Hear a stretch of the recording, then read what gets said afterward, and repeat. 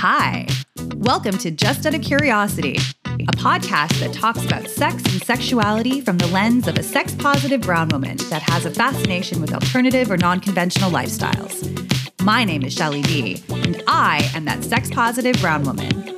Over the course of several episodes, I'm excited to dive into topics that titillate my interests and make me ask my guests questions just out of curiosity. And so, my curiosity today leads to reflecting back at this first half of the season. I'll be honest, I had no idea how much work this would be, and it's been quite the journey. Up to this point, I had recorded all of my episodes prior to launching because I'm a control freak like that. But through editing myself, I cringe at the things I say, wished I had followed up or talked more about certain things, or just gotten really annoyed with how bad my audio has been. When I was editing my first episode with John, all I kept hearing was my mouth making these noises. It annoys me so much. I actually shut down the computer through editing maybe the first 10 minutes and said I never wanted to do this again. I was just so embarrassed that I allowed myself to record myself in such a way. And I work in TV. How does that happen? I can tell you everything that I think I did badly, but I've had some great conversations with people about these doubts. And my takeaway from all of that is that I just need to learn to keep reminding myself that this podcast is a journey. It's a journey for me to articulate how I feel about this crazy world we live in, these polarizing views that don't help drive change. What I think helps drive change is to have compassion on either ends of the spectrum, reminding ourselves that the world isn't black and white. I don't think we're meant to live in those types of binaries. If you can see past conventions, you see so much complexity and nuance. And how can you be against nuance? It just makes the world so much more enjoyable. I thank the people that have supported and helped me with this podcast. I also thank all of you listeners for joining me on this journey and allowing me to figure out my voice. I appreciate your messages and comments, and you'll never know how much that means to me. The fact that you go out of your way to respond to something that I've done. You don't have to, but you do. And it puts a huge smile on my face, and it makes my heart so happy. And while my voice is burnt out from this past Pride weekend in Toronto, I couldn't think of a better way to reflect on previous episodes and culminate it with talking about Pride and what it means than with my gay bestie, John de la Cruz. John has been there the entire time being my support, the person to bounce ideas off of, providing me with the framework so I can let my creative juices squirt over these parameters. He's responsible for all the social media we put out, and he's just too damn entertaining for me not to bring back. So let's get into it. Hey. I'm back, bitch. Yeah, you are. Bow. You caught me with my pants down. So hold on, let me just zip up. Hi. I don't know where that came from. The air just got so much. Less musky? Sorry, sidebar. So me and my partner Anthony are obsessed with this new term. It's not really new, but whenever we're a little distracted, I'm like, Anthony, what's wrong? Do you have swamp ass? Oh, he must love that. Coming in hot. You know, swamp the funny ass. thing is, that is not the first time I've ever heard that term, because I used to work somewhere where if I was covering for someone on their lunch break, they definitely had swamp ass. What the fuck? And apparently, some of my coworkers, we all talked about it at times. As in you could smell it, or is there just a stain on the seat? Let me tell you, there was a smell, and the smell only came from the chair. It only came from the chair. I had to brace myself. I braced myself every time I had to get ready to sit in that chair because. And we called it swamp ass, so it's a thing. Yeah. No, it's totally a thing. You know what though? I was messing around with this one guy. Way back when, obviously before Tell Anthony. Me more. And he was like, yeah, I love the smell of men. I love to smell his armpit. I love to smell, his crotch and his balls and his ass. And, he kept on going down the list, but I couldn't stop giggling when he said ass. I'm like, you like to smell ass? I'm like, oh, fuck, right. He's like, trying to get me turned on. And I'm just like, you like to smell ass. What are you into? Swamp ass. Sorry, okay. And I'm going to rein it back in. Yeah. Hi, Shelley. So you have me here for a reason. Yeah, I do. I just realized that I'm halfway through what I anticipate my first season of this podcast to be. Amazing. It's crazy. I can't believe how much time flies. So despite the fact that it feels crazy, like, how do you feel about it? Oh, I don't know. It's really interesting. You're the main person that knows how long I've been planning this. Mm-hmm. I've been talking about doing this podcast for probably years now. Mm-hmm. But from when did we first start talking about this? Like, with a serious tone, I'd say since November, December. Yeah. Like, yeah, that soon was after your birthday. Right. So from November, let's just say November. So that's how many months? November, December, January, February, March, April, May, June. 7 months. 6 or well, 7. yeah, Okay. 6 to 7 months. It's been quite the journey. Mm-hmm. And it's also really interesting that I actually did something. I didn't just talk about doing something. I actually did it. Yeah. And that's quite the feat because I never thought that I would actually follow up on talking about it. But also, like, there's that accountability. Like, I've also never really had that accountability to do something and to keep doing it. Right. So that's been great, and largely in parts to you. Hey, give yourself some cred. But yeah, I'm happy to be your co-pilot / cheerleader / person nudging you. But I'm so proud of you. I'm so excited and slightly jealous. Yeah. As fellow extrovert, I'm like, I want attention. Give me attention. Well, here you go. Thank you very much for giving me this platform. But just to see my friend who is, pushing herself out there, giving herself a platform to kick some ass, share her ideas, have really important, uncomfortable conversations to push the envelope, I couldn't be happier for you. So fucking A. Keep on going, and you still have another half season to go. I do, but don't ask me what any of those episodes are on because I'm still trying to figure it out. All good. All good. As they say, sometimes you need to fly the plane while it's building. Yeah. Or build the plane while it's flying, and that's okay. Well, also the really interesting thing is a large part of this is for me. And then when I started, when we were launching, and as like every day for 2 weeks, there was posts and stories, and we were like doing a lot of promotion. There were a lot of people that messaged me that was actually one of the things that I liked the most. And I think a lot of people have been like, what do you want to do with this podcast? What do you want to get out of it? And I've always, in the back of my head, there's always been this sense of community and like talking and starting driving these conversations to get people to think about some things. But like, what more can I do? What more can we all do? What can I talk about? And there's been some great messages that people have come to me. And it's really interesting because I have my own personal Instagram, and then I have this podcast Instagram. And I was having conversations with people that I've known for years, but now through this like Instagram account, that's not me, but it is me responding. Right. And it's some people that I have known for years and just haven't talked to, or like we haven't had these conversations, and they're like, I'm really proud of you. Or like they're talking to me about this stuff. And it's just like, this is so, it's so weird. It's a little surreal to be like, not fly on the wall, but like an out of body experience of like, I'm messaging people that I know, but through a different persona, different lens, and we're having conversations that I haven't had before with them. Right. So yeah, it's just the conversations and the topics that have come across with my friends and people about, questions that they now have about sex and sexuality and their lives. And I, that has probably been one of the best things that have come out from it. Outside of like furthering, and I don't want to say this because you're sitting next to me, but furthering our friendship that also has been completely mind-blowing to depend on someone so much. Yeah. No, I think that it's so cool. And in fact, I have a question for you. Yeah. So when you first started this pod, one of the things that you articulated is you wanted to start this pod because of conversations and a shift that you've seen in your dad. Referencing episode 3, if I'm not mistaken. The fact that because you've been able to have these great conversations, you've seen your dad shift in his perceptions of sexuality and so on and so forth, right? Mm-hmm. And you wanted to expand these conversations with listeners to help them expand their understanding. Mm-hmm. Do you think that you're hitting the mark, or do you feel that impact yet, or... I would love to think that I am feeling the impact. I think that because this is so, we're starting off so small that it might not have the scope and the brevity of like people listening in to really answer that question in its fullest. Mm-hmm. But it's just really like the amount of times I've heard someone say, I can never talk to my dad about this stuff. And then it makes me feel really privileged. And I know that I have that privilege, but it makes me feel really privileged to have a relationship with my father where I can talk about stuff like that with.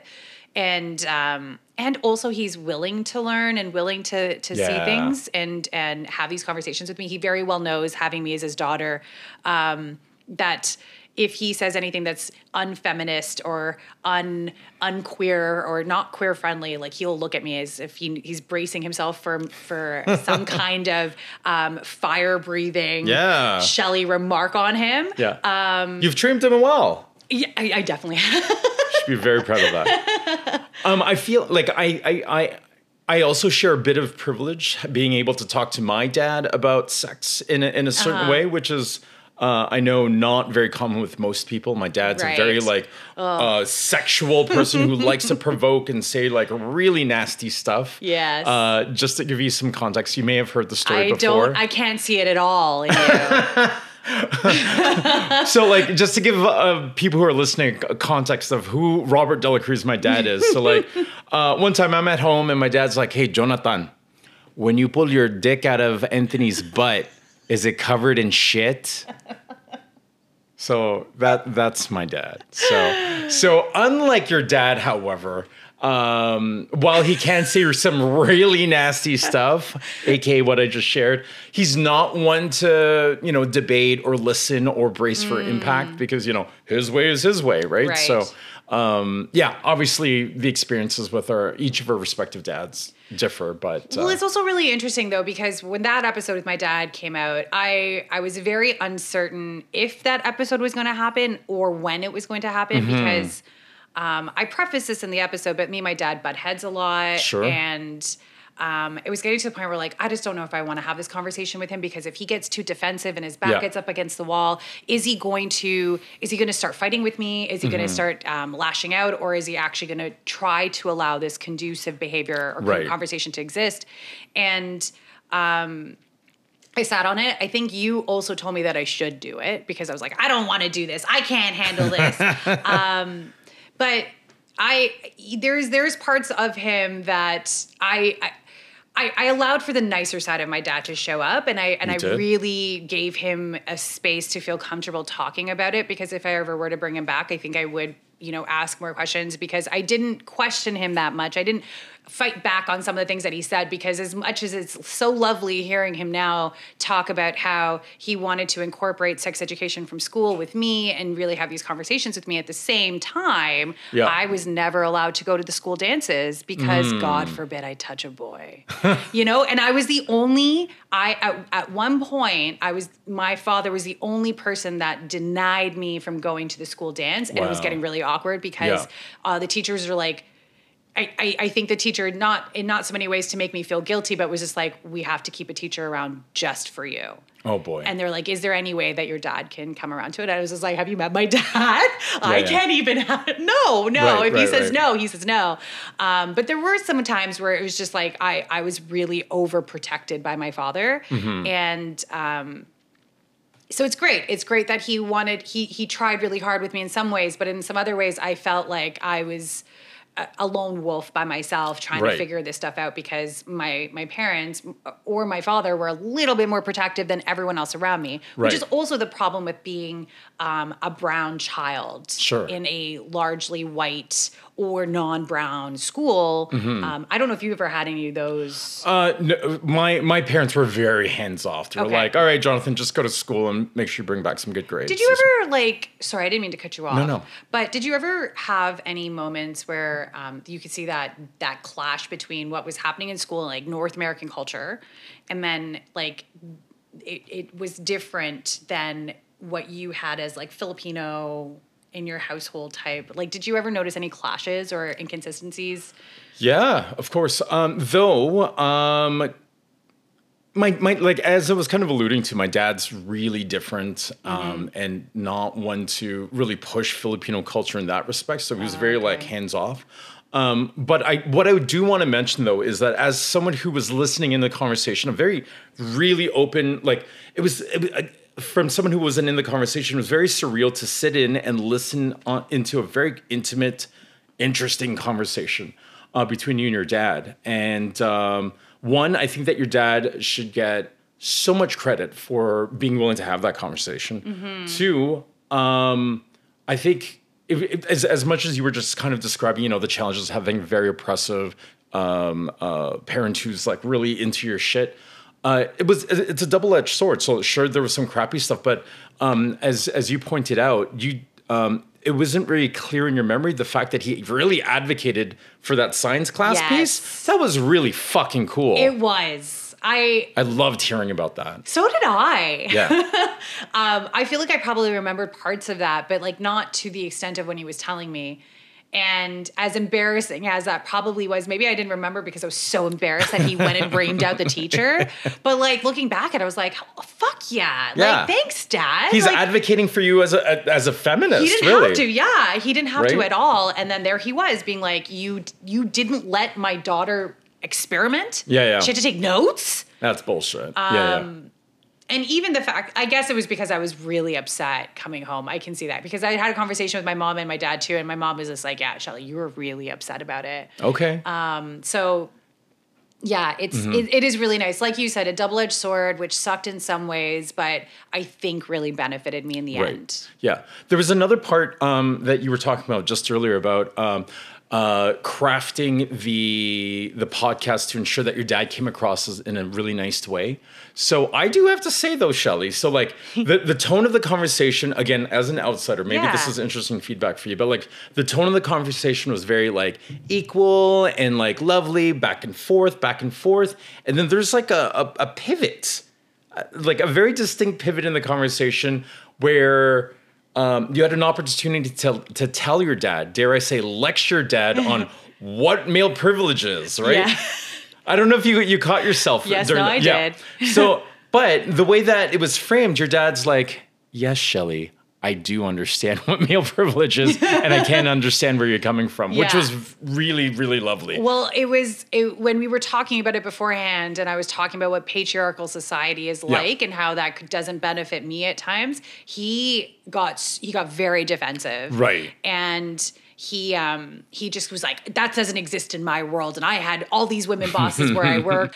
I'm the patriarch of this family and I don't exclude women. And I was just like, this isn't about you specifically. It's about like the society at large. And okay, I will learn from this and I will not talk to my dad about ideologies because that's just not going to fly. Yeah. But it just seemed at that point in that conversation that like he was, the way we were speaking about trans people, that like how he was talking, if he could understand from that same perspective what it meant for me as a woman in a patriarchal society or for women in patriarchal societies, it felt like it just matched. Mm-hmm. And I was just like, let me see if I can do this. Oh my God, fingers crossed. Leap of faith. It worked. And it was just like, okay, great. I hope that he retains that information and he can see it. Also, he's going to Pride on Sunday. Yes. So exciting. Oh my God. So and it's his first Pride too, isn't it? It's his first Pride, yes. Woo. So also, other big news in having a podcast is that I have a boyfriend now. What? I know. Somehow I have a boyfriend that's very okay with this whole podcast thing and me and what that means.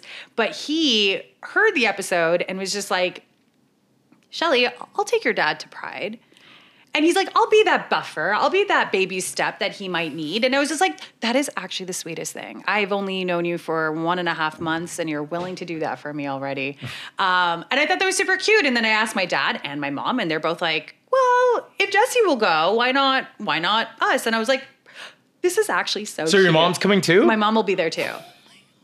And I'm also walking in the parade. That's so great. That I'm so over the moon. Like all this progress, all this excitement with your parents coming together to support you, to support Pride. It's phenomenal. I'm pretty sure my mom will be wearing sunglasses looking for the naked men in the parade. Sorry, Mom. I'm going to say something controversial about Pride. Okay. Actually, the parades particularly. I feel like the Pride parades are designed specifically for straight people.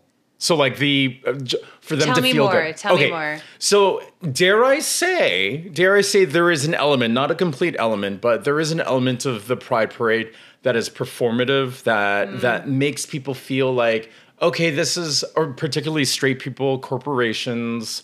Okay, I know I'm dipping into this. I don't know, people who want to support, like allies, a space for allies to be really, really supportive of the community, of challenges.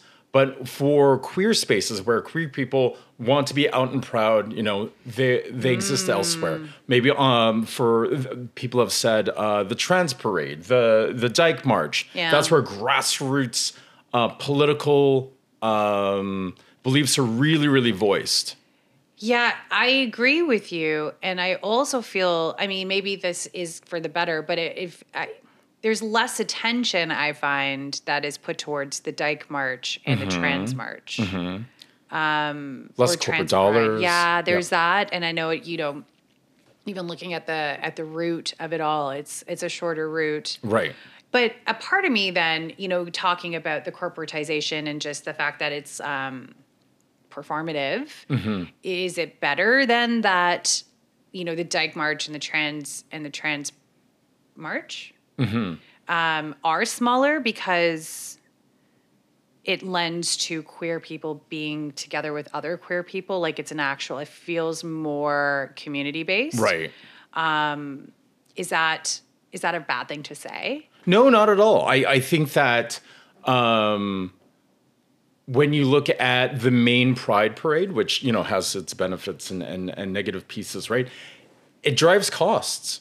Like you cannot have a big, massive Pride Parade without, dare I say, I think that it's been proven that you cannot have a big Pride Parade, Pride celebrations without corporate sponsors, right? So it's your question about, is it a good thing if it's small? Absolutely. I'd say so. If you want to maintain that grassroots, small, politically driven, non-corporate space that pushes for the queer agenda, it needs to be grassroots. It needs to not be dictated by corporate dollars. Yeah, it's... Grr. Sorry, I hear myself. I'm like, oh my gosh. Who invited the Marxists? So powerful you are, John.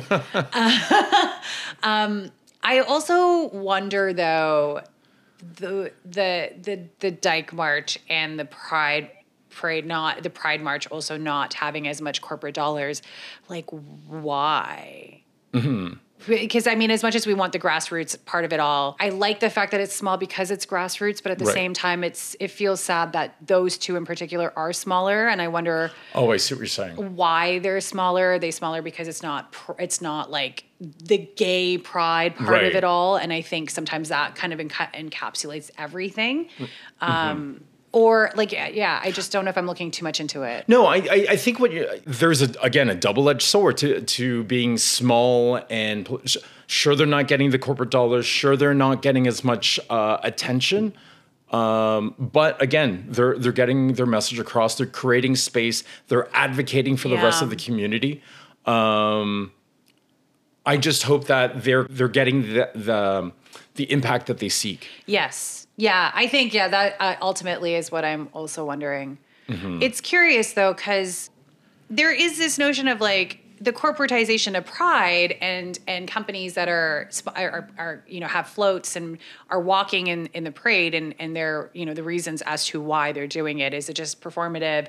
Do they actually want to make an impact? Do they have queer people that are employees of them? But, what about... We don't know where half of these corporations, what their intentions are with being Pride. And what if someone like Chick-fil-A was like, I doubt this will actually happen, but Extreme what case, if Chick-fil-A, and us knowing everything about Chick-fil-A, what if they decided that they wanted to have a float in the parade because they had queer employees that, they want to empower or they want to give a space to? Right. And for those that don't know anything about Chick-fil-A and why this might be an issue is, I think it was 5 years ago, at some point, Chick-fil-A in the States, said that they were a very Christian organization. They gave Sundays off to their employees, but they part of their philanthropic.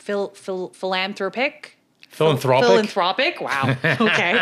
Part of their philanthropic views was that they would give money to other Christian organizations, which also involved conversion therapy and other pro-Christian family value type organizations, which, is a step back Right. for the queer community in general. So if you had a problematic or somewhat problematic company saying we want to be in the parade, what do you do with that? Yeah, no, that's a great question. First of all, great explanation on Chick-fil-A. I know that you were kind of like put it on the spot and like, okay, let me do my best to explain this. No, great job.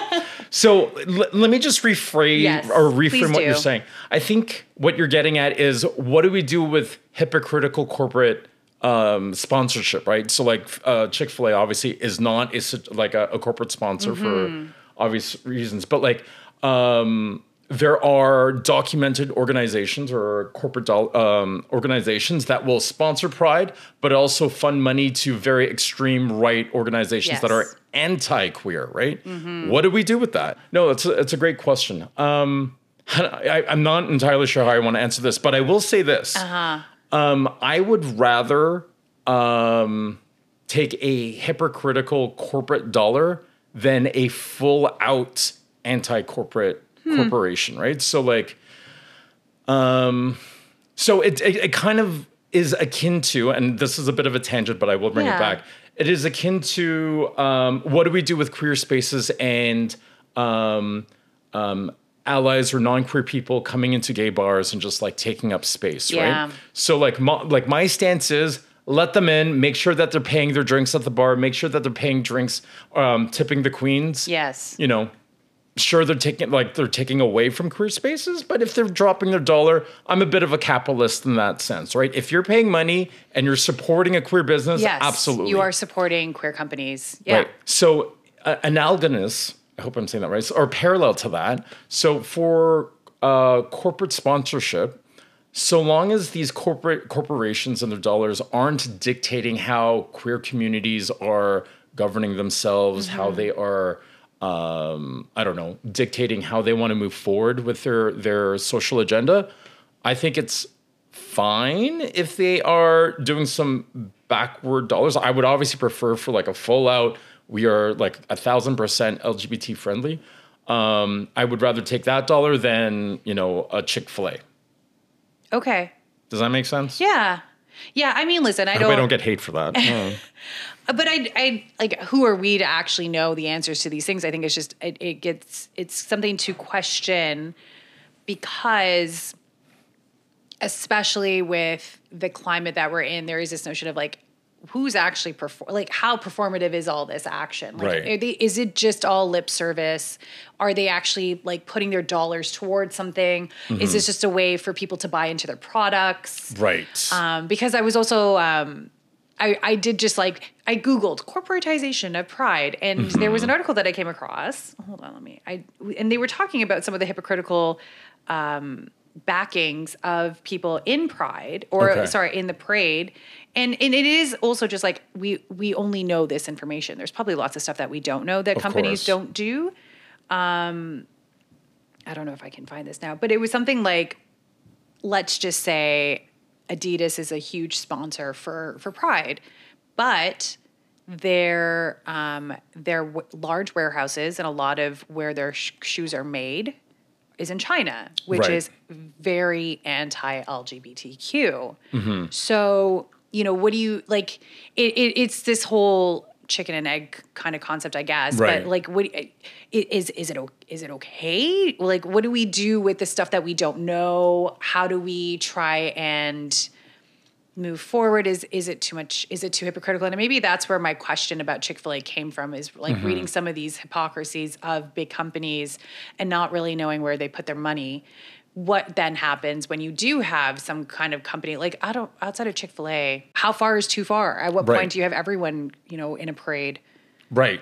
Absolutely. It's a really good question. And if I could just like try my best to break this down, like for me as a individual who benefits from certain privileges, sure, I'm a cis gay man who's also a POC, right? Like I have certain privileges. I also have some systematic barriers in front of me, right? Yeah. I am so grateful, and I know I'm repeating myself from our first podcast. Oh yeah, you are. But as a result of waves that people have made prior to me, so my elder gays who were out on the streets in the 80s protesting, building awareness, fighting the government for gay marriage, which was only legislated, like back in the early 2000s here in Canada. We as a queer community and our allies, hand in hand, stand on their shoulders, right? And it's so easy to have these rights pulled back. Yeah. So I am proud of where we are as a society. I am proud of who I am. I am proud of the fact that I could go to work and be a flaming faggot, you know? And I am lauded for it. And I'm so grateful for my employers and my colleagues who celebrate who I am. Yeah. And I really, really hope that this gratitude and this recognition of where we are as a society is amplified through these celebrations of Pride, right? And hopefully I can be an ally and an advocate for those who can't do this in China, in other places where it is illegal. Fair. Yeah, right? no, that makes sense. And I have been in the South Korean Pride Parade, and it is a much smaller, like it is just a circle road, and maybe, I don't even know, like I would say 1/20th of the people that go to this parade. And I think even 1/20th is a little bit too much, although it's probably changed in the amount of years I've left Korea. But I guess it does make me, like, there is a sense of pride when I'm in Toronto's Pride. And I haven't really truthfully been to very many other countries' prides, but it's hard to know where you draw that line. And sometimes it's just like, fuck yeah, like recognize the fact that queer people exist. And yeah, we let our freak flags fly. And if everyone wants to get in on it, cool. I do recognize that there's probably like the underbelly of Pride that many other people don't know about. Yeah. That is also largely celebrated as well. I would love also the grassroots part of it all to stay alive as well. It's not just a party. Right. It's absolutely not. And if I could say another thing about Pride. Yeah, please. Reiterating something that Bosco, a drag queen from season 14, RuPaul's Drag Race. Shut up, Bosco. Ow! I'm going to botch what she has said, but I'll do my best. So she recognized that Pride, the queer community, pre-corporatization, family friendly, had an aspect of the community that was sex-oriented, that was sex positive. The kink community, right? The naked people that your mom is going to be watching for, right? These people were part of the community and still are part of the community that fucking fought, that fought for like medical care, for HIV AIDS treatment, right? They were in the trenches with us, right? And I think it is really important for them to continue to be recognized, or else it'd be a complete disservice to where we were in the past. And this is a shout out to like younger LGBTQ, 2S, AA, LMNOP people of our community. You need to know your history. And not to say that I know all the queer history as well, right? But again, I reiterate this point, like we owe a debt of thanks and a debt of gratitude to those who came before us, right? Because I agree. We wouldn't be where we are here in 2022 if it wasn't for people who fought. Actually, fun fact that I just found out, the reason that initially when we were calling ourselves LGBT, the reason that L was put first to represent the lesbians is a debt of thanks for all the lesbian nurses who treated queer men who were dying in hospitals of HIV AIDS. Because no one else would want to take care of them. So it was the lesbian nurses that took care of them. Of course. So, shout out to our lesbian nurses. Yes. You know who you are. Love you. There's so much of history that even I don't know a whole lot. I need to learn more. And it's so easy to, especially like today, it's you don't really know that much as much as all the the information is out there on the interwebs. And I feel so old for saying interwebs, but it's all there, but it's still so hard to access because people don't want to access that. It's like going on TikTok when TikTok first started and being told of all these life hacks. Like today I learned that you can do this, and it's just like, I'm pretty sure I always knew that. You're only learning this now because TikTok told you. Yeah, honestly. And so it's easy to get more complacent with knowing history or just knowing about life around you when you have social media just telling you all these random things. Right. And then you kind of get kerfuffled with like celebrities and other things that are happening. You don't really know where the background history of all that is. And to be fair, there's still a lot of stuff that I don't know. The Stonewall riots and I'm still learning about what happened pre-Stonewall riots that led to those riots. It's a good question. Actually, I'm going to interrupt. Do you know that we had our own Stonewall riots here in Canada? Where? So in 1980, there was, I'm going to botch this, but there was some type of police raid with a couple of bathhouses in the 1980s, like early 1980s. In Toronto? Here in Toronto. Okay. And Margaret Atwood was part of the protests after the fact. Fucking Margaret. I know. And yeah, no, it was just very much like, how dare the police break up, gay men just doing what they want to do. And yeah, it was freaking great that, the gay community rallied around this injustice of like the cops just smacking it down just because they don't like gays, cavorting and having a good time. So this happened in Toronto. This happened in New York.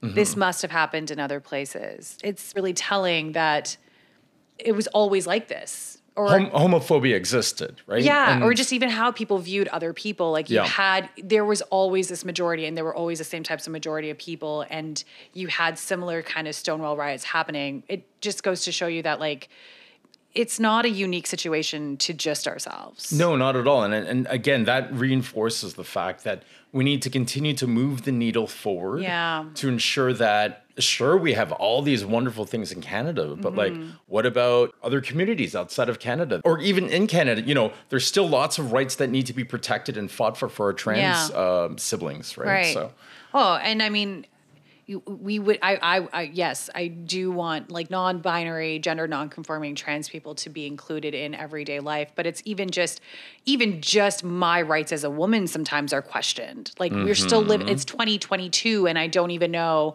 if I were to go to some states in America, if I would have proper health care. Or, just reading about stuff like that. Like, it's just like even some of our most basic rights are being taken away. Right. And when I was reading about like the popular opinion of the Supreme Court in the States, and they're going to probably overturn Roe v. Wade, which is women's right to abortion. But then they were even talking about like just when, not too long ago, when they approved of same-sex marriage, a lot of their popular opinion went down. And it's only going down by some other people now because of abortion. But it's just so interesting. Like we have these rights, but they can go away so quickly. Right. And especially because in today's temperament, it's us versus them. It's right versus left. And there's no middle ground anymore. It's either you're on our side or you're not. And we're just going to take away your rights if you can't. And that's really scary. It really is. It really is. And again, I'll say it again. That's why for me as a queer gay man, sorry, that's redundant. Pride's so important, right? To ensure that, the majority that's outside of the LGBTQ2S community is aware that we're here. I'm not going to go down that route, but we're queer, we're here, and we're going to continue to be here. Respect and worship us. I just hit that mic. Just slightly on that note, it made me very happy when it happened. But there was after Leah Thomas and the NCAA swimming championships and people just losing their minds over the fact that a trans athlete won. There were a number of anti-trans bills for kids coming out, and a lot of them were getting passed in the Republican states. But there were 2 Republican states that vetoed the bill, which made my heart so happy because they didn't have to, but they recognized, and I can only talk about the Utah one because I really don't remember for the life of me who the other state was, but the senator of Utah vetoed that bill because he recognized that there weren't that many trans kids. He actually counted how many trans kids there were in his state, and there might have been 4. And he was just like, I don't see why I should allow a bill to pass if I'm only calling out to those 4 trans kids. But when I look at the mental health state of these kids and the bullying and suicides and just, it's not easy for these kids. Why am I going to make it worse for them? And he's like, of those 4, there's only 1 competing in sports. So he's like, this isn't an issue right now. And I don't want to make it an issue because ultimately at the end of the day, we have to look out for them and their well-being and their safety because that actually is not happening. And when all these other Republican states said yes, just automatically said yes because they were like, oh my God, our kids are being held up against these ridiculous standards. I don't want to put our kids through this. These 2 Republican senators said no. And that is what we also need more of as well. So like thankfully for pride, but also thankfully for people using their rational, their brains for proper reasons, and not just like in this hyper sensitized world where we just have to go with what everyone else is doing. It was lovely to see. It's sad that it's that small, but it was still nice to see. Yeah, I can't say anything, but I agree with you and express my gratitude for allies. Not to say that, just because they do one thing that's very reasonable, that they're like a queer ally. Yeah, and I absolve them of all the other like Republican decisions they've made, but whatever. It's a small step. Context, it's a small step, especially when it comes to kids and just that whole thing. Anyways, well, I mean, if we're going to talk about, like this journey of the podcast. I mean, I also did my episode with Diana on trans and like gender identities, and I'm going to be honest, that was probably my favorite conversation that I've had thus far. So our conversation, it wasn't your favorite. Okay, I see how it is. Obviously, I'm fucking with you. Absolutely. You know what? That conversation. So like at this point, we've only published the first one, but by the time our listeners listen to this, the second one will be out. But can I just share my favorite moments of the conversation? The two parts that really struck me. So I like to think that I'm pretty like up and up with trans issues. I've gone to a one-on-one trans education training for 3 hours, this and that. So I'm like so proud of myself. But obviously, there's more to knowing about trans issues than just going to a training session.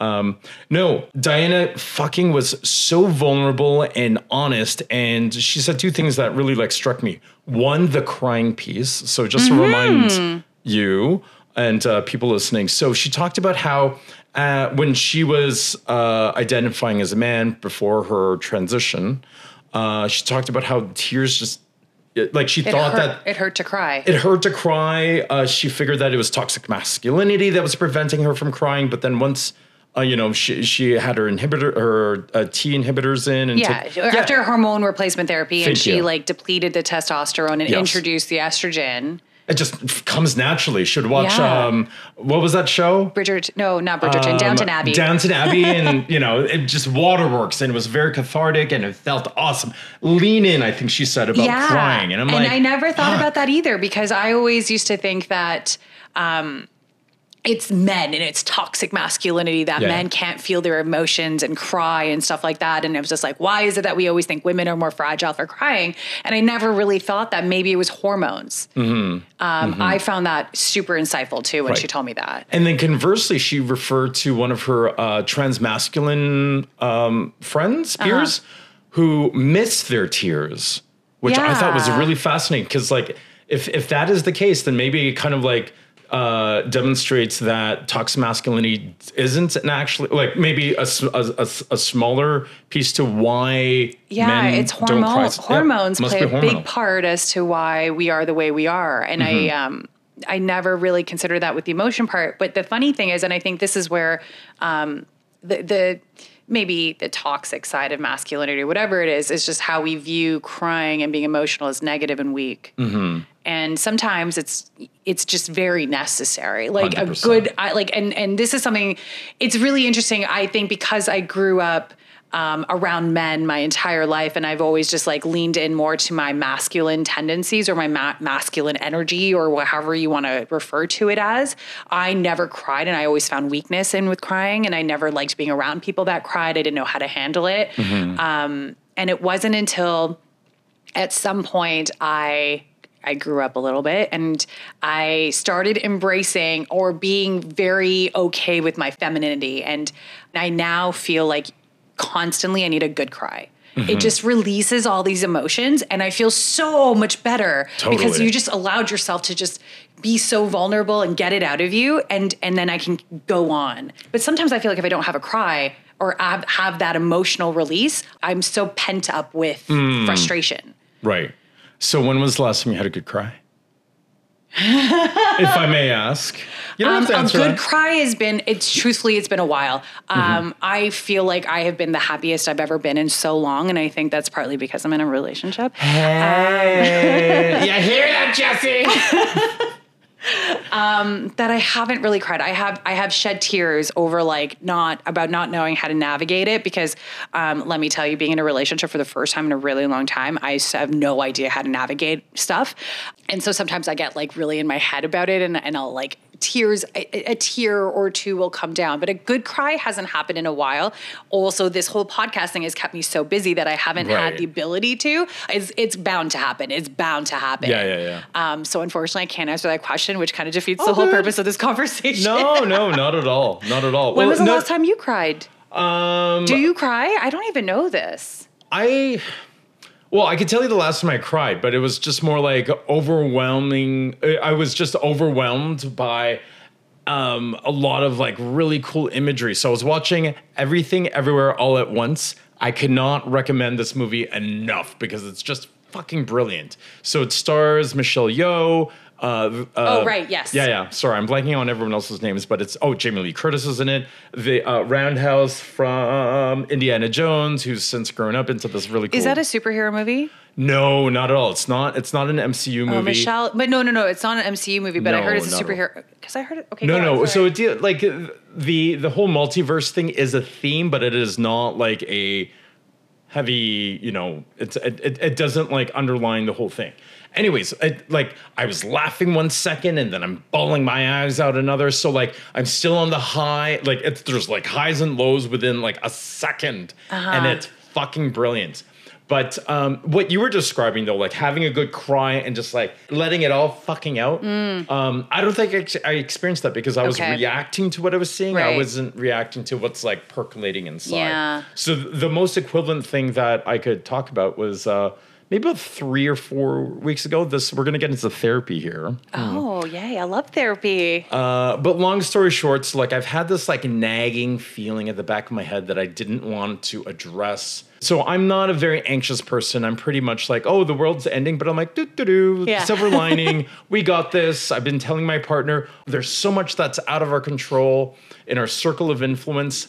They're kind of like waves crashing on a boat. You and me, we are in this boat and we're just going to navigate with our paddle. Yeah. Like I'm that guy. Yeah. Right? Yeah, you are. With that said, 4 weeks ago, there's this like nagging, like existential angst that was telling me, you've peaked and now it's time for you to just wait and die. And I was like, I know, right? Super dark. But I'm like, oh my God, I don't know what else I'm going to do. I have nothing else to look forward to, right? So like this like nagging, like, all right, do you have nothing else to live for? So, oh my God. You've peaked, John. You've peaked. So that was nagging me, right? So like Anthony was kind of picking up on this like weird vibe. This was about 3 weeks ago? Yeah. Maybe you picked up on it too. I don't know. But, as an extrovert, I could put on a good show, blah, blah, blah. But so like me and Anthony were having this lovely evening. Maybe speak of the devil. Is that Anthony? Yeah, he's totally messaging. Thanks, computer, for not being mute. All good. It's like the universe, like his ears are burning and he's like, I should talk to Shelly. But so like me and Anthony are having this like lovely dinner Saturday night on our balcony. The moon's rising. But I'm feeling like garbage, and I turn to my partner, and I'm just like, Anth, I need to talk to you about this like thing that's hanging over me. And then I spilt my guts, and kind of like a good cry, I felt fucking great afterwards. Yeah. The following day, I'm like, you know what? I'm going to make plans. I do have lots to look forward towards, right? Yeah, there is something so nice, even if it's just not even a good cry. It's just releasing whatever it is. Like there's always that nagging thing in the back of your mind. Yeah. And you don't want to talk about it because you're so scared of talking about it. But the minute you do, it's your brain stops nagging you, which I think is the most ultimate reason to celebrate. Yeah. But then it's just like this like weight has been lifted off of you. And then you're like, yeah, okay, I can go on my way. Because I feel like we also think that everything is so bad and so draining and so toxic. Mm-hmm. And then when you talk about it, you realize it's not that bad. Oh, totally. And then that ultimately, to me, is some of the reasons why I feel so much better. I can get real down and I can ruminate and I can have depression. And I think that the world is going to hate me. And then I talk about it with someone and they're like, Shelly, that's not even that bad. Or they'll tell me their problem and it's way worse than mine. I'm like, okay, I feel great. Not to say anything bad about the other person, but like, it's okay, great. I get it. This is just, my brain wants to tell me that I'm the worst person in the world right now, and that's not actually the truth. Not actually the truth. And sometimes it's just that release that makes you feel so much better. Right. I also, on a side note, that's probably the reason why there's so much gun violence in the States. Oh? Mental health? I remember thinking this when there was the shootings with the guy in the Asian massage parlars. Oh, geez. And I just remember thinking to myself, yes. Yeah, that was in Atlanta. That was Atlanta. There's so many. I just remember thinking to myself, I'm like, I don't see any female gun shooters. Why is that? And I'm not trying to make this like a woman versus man thing, but I do think it's a large part that they don't know how to release their anger. And so the best thing that they can do is, the easiest thing that they can do is buy a gun, and they get their 50 minutes of fame, maybe go live on Twitch or Discord and like have like some kind of live streaming event. Right. And it's just their way of releasing this pent up aggression. Right. And instead it's not healthy. And I think that it's so toxic, and they're taught so hard not to say anything that that's the only way they know how to release it. And I think that's the only reason why, well, amongst other things, it's the reason why it's just so rampant right now, gun violence. Right. I think that you really underlined the need to expand and normalize discussion of mental health among men. Yes. To really disarm. Yeah. And I mean that in many, many different ways. Really disarm men from taking that step towards violence by talking about what the heck is going on in their head. Yeah. Why do they feel the way that they do? Why are they so fucking angry? I don't understand why it's so hard for them to do that, though. Like, I mean, I do understand why, like, we tell people largely, but also men, that they shouldn't talk about this stuff, and it's too feminine and it's too weak to talk about your feelings. But, like, it boggles my mind because it doesn't. It actually will just make you more of a nuanced person. Like, you know, there's more, people will see you differently if you actually say that you're not okay at times. Right. If you could indulge a little rant. Yeah. I think, at the risk of sounding Pollyanna, I think it all comes down to compassion. So I think that while a lot of hate comes from fear of not understanding why other people that they don't know are the way they are, if they can just look at the unknown, look at things that scare them with a veil of compassion rather than fear, they would be more inclined to reach across that void of fear to really understand them better, right? So, like, dare I say, I'm trying to be compassionate towards, like, these gunmen. Why are they so? The person who killed those victims, right? Not that I'm excusing his fucking actions, right? But, like, why did he do it? Like, why is he so angry? Why is he so angry at these women? Just asking that question would have spared their lives. Yeah, it's also when I look back at where incel came from. Oh. Incel, involuntary celibacy, came. It started from a woman in Montreal. A woman? Yes, and she, I didn't see that coming. She, well, because at the heart of it, it makes sense. This has been a while since I came across the story, but from my recollection is that she was bi-curious, or, you know, she was in school trying to find a partner and just wasn't getting anywhere. And so she decided to start a support group of people that were in the same kind of situation. Okay. And it's just a way for, like, people to talk to each other, help each other out. You know, like, you know, dating is not easy. You're in university, hormones are all over the place. You can get upset real fast. There's all these extra things about studying and all this other stuff. So it was this support group, and it was, there were men and women all over. And at some point she stopped because she either got a teaching job or graduated, and she left. And then she got a message a couple years later saying that her group, as innocent as that started off, then devolved into men taking it over and using it as they used it as an outpost of like being upset that they were trying to hit on women and women were saying no. And then it just completely devolved into where it is now, where it's just like they can't even handle the rejection. And so instead of handling the rejection and understanding why they're being rejected, it's let's get angry at the people that reject me.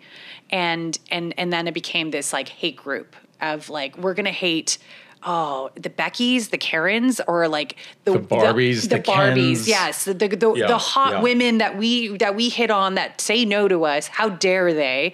And the men that they hook up with, how dare they? It's not fair to me. And I feel like when it comes to that gun violence, it's very similar in that mentality of thinking. It's, the world is out to get me. No one wants to let me be me because of whatever reason, and so they take out their anger on these other people.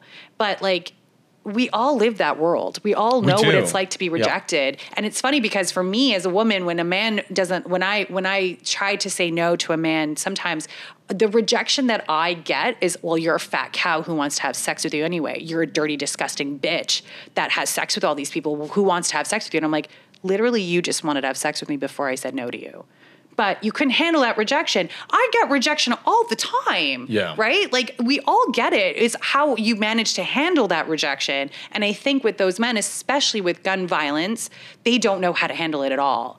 And I don't know what kind of life they live in their household. I'm pretty sure their parenting in that household that they live in is pretty damn toxic to begin with. Yeah. But I think that also adds on to that anger, and they don't know how to healthily release themselves of that pent-up aggression, whether or not it's boxing. Like, why don't you like go sign up for some MMA? Like that, like to me, kickboxing and boxing is like the ultimate form of releasing pent-up aggression. Yeah. But like if they just found another form of it, then they could learn that it doesn't have to be so extreme.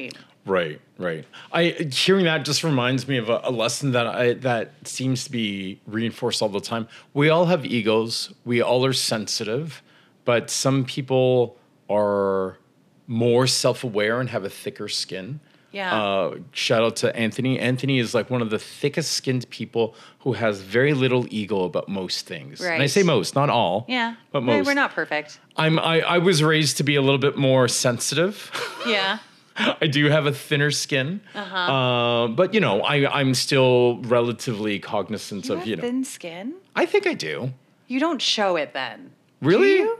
Well, maybe because Anthony, he knows how to dig the jabs because, he grew up with, brothers who, jab at each other. So he feels like he could do that to me, too. And I'm just like, can you not, Anthony? That's so rude. Ugh. He actually continues to pick at me just so he could get those reactions from me. Mm-hmm. Anyways, sorry, just so that I could finish my point. So that, and then there are people who just are so thin-skinned and so irrational that they feel like everyone's out to get them, or there's the left is out to get them. Yes. Take my guns. Make me conform and be non-binary when I'm a man with a penis. You know, Black lives matter. All lives matter. It's that. Yeah, I'm being victimized by the left, right? I understand that they feel victimized and, they have, an ego that's being attacked. So I am trying to be compassionate to a certain degree, but when it's, baseless and illogical, it's hard to maintain that compassion. Yeah. I do attribute it, or I do think a lot of it is attributable to the fact of this is just a lifestyle that has been really dug into some people for decades and centuries, right? And it's even I can really only use the States as my marker for it, but you'll have it's slavery and people,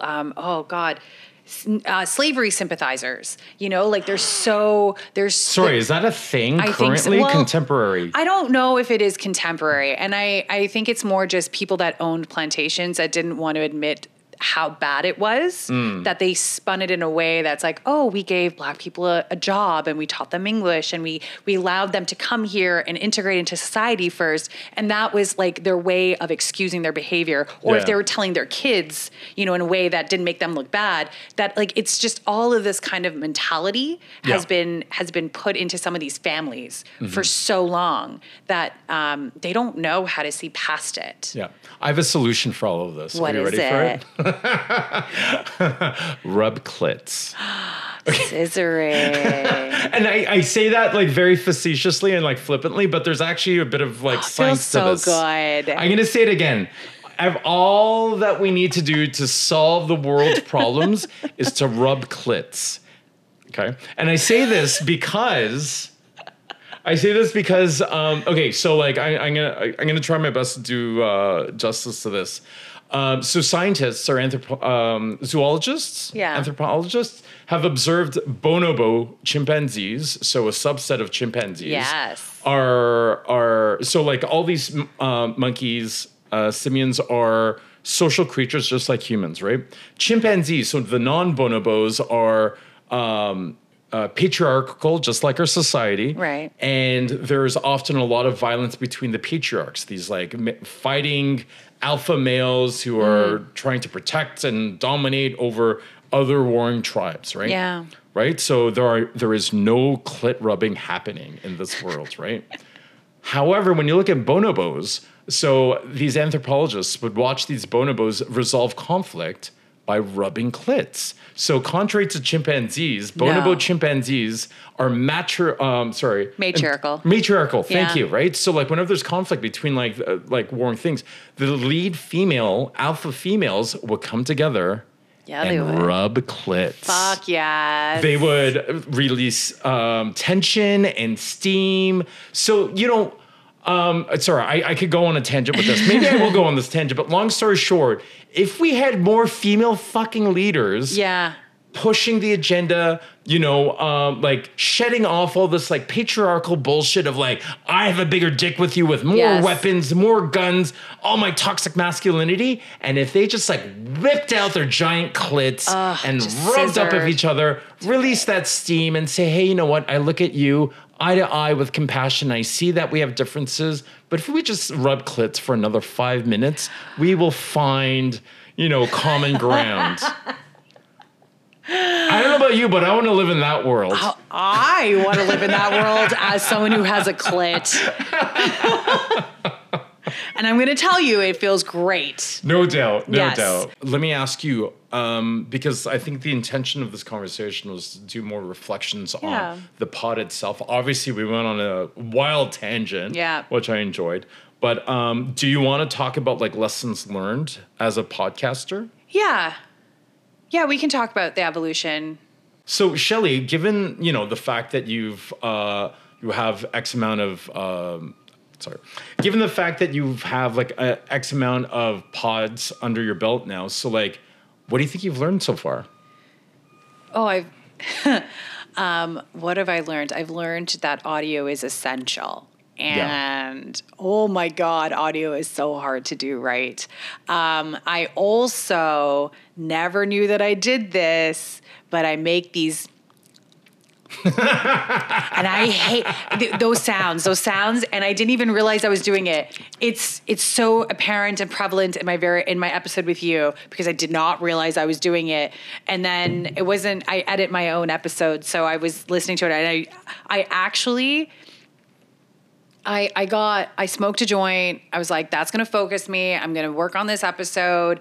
And all I could hear was me saying, and I lost my mind. I was like, I can't do this. This is going to suck. Everyone's going to listen to this and be like, what the hell, Shelley? What is wrong with your mouth? What is these words? And I'm probably doing it right now. I'm not even realizing how dry-mouthed I am. But I actually had to shut down my computer, and it sucked that I smoked a joint because I feel like I just ruined that high. And then I got so in my head that like everyone is going to listen to this and be like, what is this? This is garbage. I also got really up in my head with our episode. Now I'm getting paranoid that my mouth is going to make noises, so I have to have water.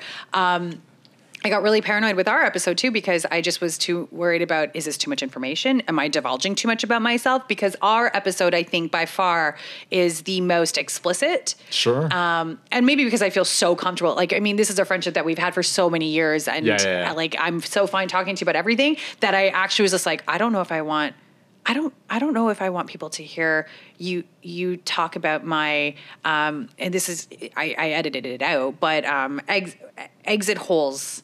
And like, and my exit hole would never be my butt because I don't like it. My exit hole would be my mouth or in my vulva. Like, you know, it's just like, I got so caught up that people would think too much about things. So there's that. There's getting out of my head, especially because I edit my own episodes. How much is too much editing? Am I being disingenuous if I cut some stuff out, or if I make myself, like if I trim people to eliminate some of the ums and the ahs and the so's and whatever filler words that people use? It's that. And it's also learning how to craft together an episode. Sure. What was interesting, the episode that I did with Steven, the episode that I did with Blythe, I was really, really nervous for them. And I was struggling so much, especially Blythe's episode. I struggled because I didn't know what I wanted out of it. I didn't know where I would go. I was getting really caught up in my head. Like, I'm not really a producer that does these things. So this was just me learning how to put together a product that had a beginning, middle, and an end. I want to learn how to talk to people and make that all make sense. Yeah. But what if I don't know what the hell I want? Or like I have an idea, or I had two ideas. How do I put them together? And then we had a conversation, because I think after that episode I went to you and I was just like, I don't know what I'm doing. I don't know. I feel like I messed up. I feel like I didn't do it well. And you gave me really good freaking advice, which was, you know, like when you're putting together an episode plan or a guide, to think of it in themes, as opposed to like the questions that I'm going to ask and like where I'm going to go with it. Because, you know, obviously a conversation is organic, and what you want out of it is not necessarily what you're going to get out of it. And your advice to me on approaching it as themes on what I want to talk about, and then maybe like putting down talking points of what I would like, that changed everything. Awesome. And it helped me so much. I'm not even a producer, bitch. I know. You can now. That was game changing for me. It helped frame a lot of things better. And while I haven't necessarily, you know, Diana's conversation was completely theme based. I have an episode where I feature myself. That one is a little bit different, but yeah, kind of theme based with that one too. And that is how I'm approaching all the other ones. And it makes me feel more okay with it all. That's awesome. Yeah. That's great to hear. If I could just react to that. So like knowing you, and as our audience gets to know you as well, like you are very much critical of yourself, and you want to have a really, really polished product, which is, you know, faultless. Like, of course you want like a really good product. However, this is also an opportunity for you to craft and learn your art, right? And you can't have that on day one, right? Yeah. And even though like you've been at this for 6 months now, right? Like this is still the beginning of a very long process of learning how to develop something, right? So be kind to yourself. I know. Be kind to you know what? It's worth saying again. Be kind to yourself, Shelley. That's so hard. Right? My therapist tells me that all the time. Hey, man. Just pay me half what you're paying your therapist, and I'll tell it to you again, man. I got a mortgage. Interest rates are going up. What the fuck? Sorry. Oh, God, I have a mortgage too. Triggered. But sideline, yeah. So like with that said, like you are doing what you are supposed to be doing. Yeah. Both in failure and in success. I have to remind myself of that, but thank you. It's really hard to actually do that as a perfectionist. Yeah. Oh, what a terrible thing. But yeah, I'm trying to take that constantly, and you do tell me that all the time. Yeah. And I have high standards for myself, so that's probably what it is too. One more thing. So pulling from RuPaul's Drag Race again. So there was a recent episode that was just aired of Evie Oddly on the All-Star season talk about failure to success. Yes. She strongly encourages everyone to fuck up. I agree with that. Like you need to trip on yourself to know, oh, I'm not supposed to trip on that. I'm not going to do that again. Yeah. So really cheesy acronym, so that I'd like to impart. Failure is an acronym for first attempt in learning. There it is. Yeah. First attempt in learning. Yeah. Yeah. So like it's going to feel fucking hard and terrible, and you want to just like impale yourself with how embarrassed you are with like the horrible thing. But one, it's not that bad. And two, take a deep breath, go masturbate, rub clits with someone. Yes. And then reflect. Okay, so I fucked up. What can I take? What can I take away from this? Yeah, you're definitely right. It's one of those things where, actually, I think Jesse told me this. It's like it's a journey, and people are going with you on a journey, and you'll have ups and downs, and that's totally fine. And that was actually one of the best pieces of advice I could get. Is that sure, it's a journey, and I'm hoping that all the listeners are on that with me and can appreciate that, and then we just keep growing. Awesome. Speaking of growing, can I ask you another question? Of course about your you growth? can. So your dad. Yeah. As we talked about before, it's really cool that you're able to like not only talk about sex with your dad, but have him on the pod. Has your dad listened to other episodes? Like, have things changed? Reactions? So as cool as my dad is, he and my mom are still not well versed in the technological realm of things. So they've listened. My mom and my dad have both listened to my episode with my dad, but they haven't listened to anything else. They haven't listened to anything else yet. They just haven't had the time. They haven't gotten around to it. I hope that they do. But what was good? Did you have a follow-up question to that? The reason I ask is because your dad is such a really interesting character where you had such a cool conversation. I'm just curious to know what he had to say afterwards. Yeah, I think eventually I would like to find out, or I'd like him to listen to more and for that. But what I think ultimately I would like to do before the end of this season is to have him on with someone else. One of, maybe my dad. It would be disgusting. I don't know how that would be. No, my dad would probably get offended and throw a punch. Speaking of like fragile egos. And then your dad would take him out, because I'm sure your dad could take him out. Yeah. I love you, Dad. Maybe. My dad told me today that he scored. He played golf. And this is going to fall on such deaf ears right now because none of us play golf, but my dad's glowing accomplishment today is going to the course, and he just broke 80 for the first time ever. I don't know what that means, but maybe someone will appreciate that. Does that make him stronger than everyone else? I don't know. But ultimately, where I wanted to go is I want my dad to be on an episode with someone who's queer. You, Diana, I don't know, and have a conversation to facilitate more. Nice. Where he actually has the ability to talk to someone else, not just his daughter. Right. But have me as a buffer. That is what I would like an episode to be at some point. Nice. Okay, allow me to ask you one more question, and then I think that we need to move on to some other stuff. Okay. Huh? So, hi. So the second half of the podcast series, what do you hope to achieve? What do you hope to apply? What are your thoughts and dreams? Oh, thoughts and dreams. I didn't realize I had those. I've learned a lot from the first couple of episodes. I've used my friends to talk about stuff that I talk about all these issues.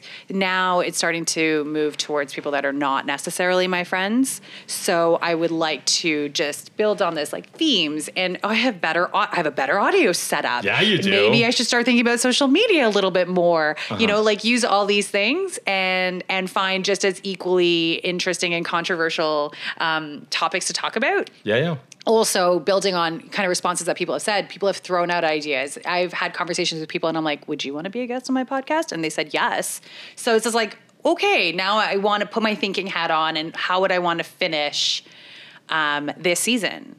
So it's gonna be interesting. There's some cool people. Like, in my opinion, it's cool. Well, listeners, it sounds like that you're in for a treat with Shelly D, motherfuckers. I would like to thank you for tuning in today. Download, leave a review, follow, and share this episode and the podcast with your friends, family, really whomever you like. You can find me on Just Curiosity Pod on Instagram, TikTok, Facebook, and you can email me at justcuriositypod@gmail.com, as I would absolutely love to know your thoughts, insights, comments, and all those juicy stories. But most of all, stay curious, friends. I'm Shelly D, and this has been Just Out of Curiosity.